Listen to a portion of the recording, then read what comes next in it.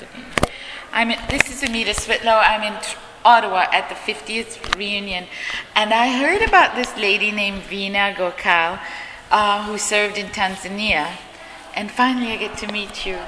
And I know you've done some work with us with QSO VSO, but Veena, before you left to serve in Tanzania in 2005 and 2007, what were you doing in Canada? I was working for an organization called South Asia Partnership Canada. It was an international development organization based in Ottawa, and we worked with our partners in South Asia on various issues. And so from there, you decided you would apply to go. And had you been to Tanzania before? No, I'd never been to Tanzania, but I decided I wanted to try to be on ground, as it were, in a so-called developing country, so that was my reason.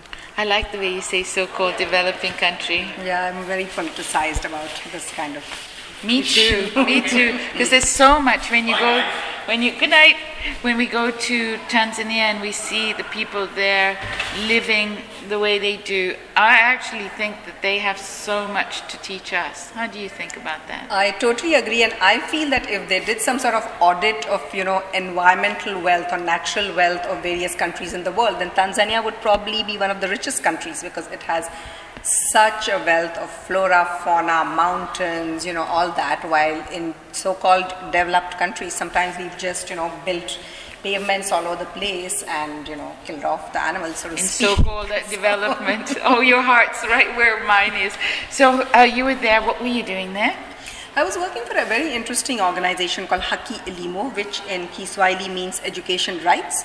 And they were doing public engagement with the idea that they wanted their citizens to understand that the education system wasn't working, it wasn't very good, and that they wanted their citizens to ask the government to reform it, to change it. So it was a very interesting approach. Rather than, just delivering something, they were really trying to empower and educate the citizens.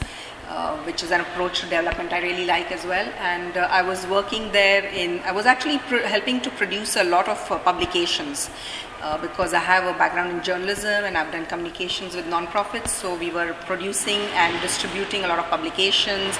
We were doing a website. We had a resource center with amazing collection of books for reference by non-profits and people in Dar es Salaam. So it was a very interesting job. So in my recent trip to Tanzania, I learnt something, and maybe you can help me with this. So up to a certain grade, they study in Swahili, in Kiswahili, and then they change to English. This is a very difficult transition for people to make. Did you hear about that? Yes, from primary to secondary, I believe the whole idea is that secondary school will start in English. And this is it was a hugely contentious issue. We also had a policy paper about language policy with comparisons to South Africa, etc. Because on the one hand, given the quality of education and the capacity that currently Tanzania at that point had, it made more sense maybe to have Swahili education, Kiswahili education all through, and give them a very strong grounding in science and social sciences, natural sciences, commerce, the whole works. On the other hand, there was this strong push, and it was internal as well as external, that the students should have English, because this is the language of globalization. This is what gives you opportunities in the world. So the parents as well were very divided. In fact, most of them very much wanted their children to learn in English. But then was there a capacity to teach them, all very well in English? Probably not. And plus, of course, cultural issues come in as well. Then who is this person who's educated in English, and does he or she lose the connection with, their native language and their native culture and things like that? So these were all very contentious issues, and you probably know much more about it because you're from there. No, but it's really not interesting to know that in 2 years you spent time with people and heard these things in this more collaborative model of hearing from citizens. I really think that's fantastic, and it's supposed to be the way we work in the field a lot more. Where were you living, in Dar es Salaam? I was living in Dar es Salaam, yes. Okay, big city. Big city. Lots of people. Yes, very diverse, very interesting. It was by the sea. I love the sea, which was great. On the other hand, unfortunately, my health suffered a bit, because anyway, when I live by the sea, I have respiratory issues. I lived in Bombay, I had the same issues. So I had a bit of that, but it was manageable. More asthma kind of. Yeah. All right. damp, that kind of thing. Even Vancouver had the same problem. That's why I live inland now. It's Oh, Montreal. I see. So now here's the other thing. My ancestors are from India. Yours are too. So when you go to Tanzania and you work with the community there, what do they think of Indians and knowledge? And because you were there as a Canadian, so they must have been a little bit confused, eh? Yes. That's a very interesting question that you ask. When I was at the interview for the job, I was also I was told that the communities are not in conflict. That is the Indian community, the Black African community, or any of the other communities there, except that they're not necessarily that much in dialogue, or they don't necessarily live.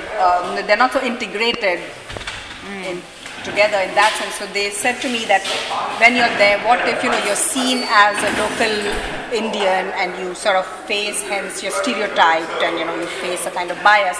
And I said, oh no, I'm going to be able to convince them that my values are different. I'm an Indo-Canadian. Besides which, I don't belong to a kind of business background at all, and I've always had this very equity and non-profit kind of background. So I said that, and then this is what I tried to do when I was there. However, I have to say that it was difficult. On the one hand, I was taken for who I was, and as coming from Canada and things like that, but I did find that people did tend to keep thinking of me as Indian, which wasn't necessarily the best situation for me. And the other thing is, I didn't actually connect with the local Indians. Of course, they were not all business people, there were others too, but the ones who were in business, I didn't connect with them because, again, I have very little in common with them, whether in Canada or India or anywhere, because I don't come from a business background. Yes. I don't have those values. So yes, it was tough and challenging, but in a way, dealing with that situation on a day-to-day basis, it really helped me grow. And when I got out of there, I found it really has made me much more mature and be able to understand all those points of view and deal with them much better. So you've finished working with, you were in the field with us, and what are you doing now, Veena? I'm doing communications consultancy for mostly organizations in Ottawa. As it turns out, though, I'm working from Montreal.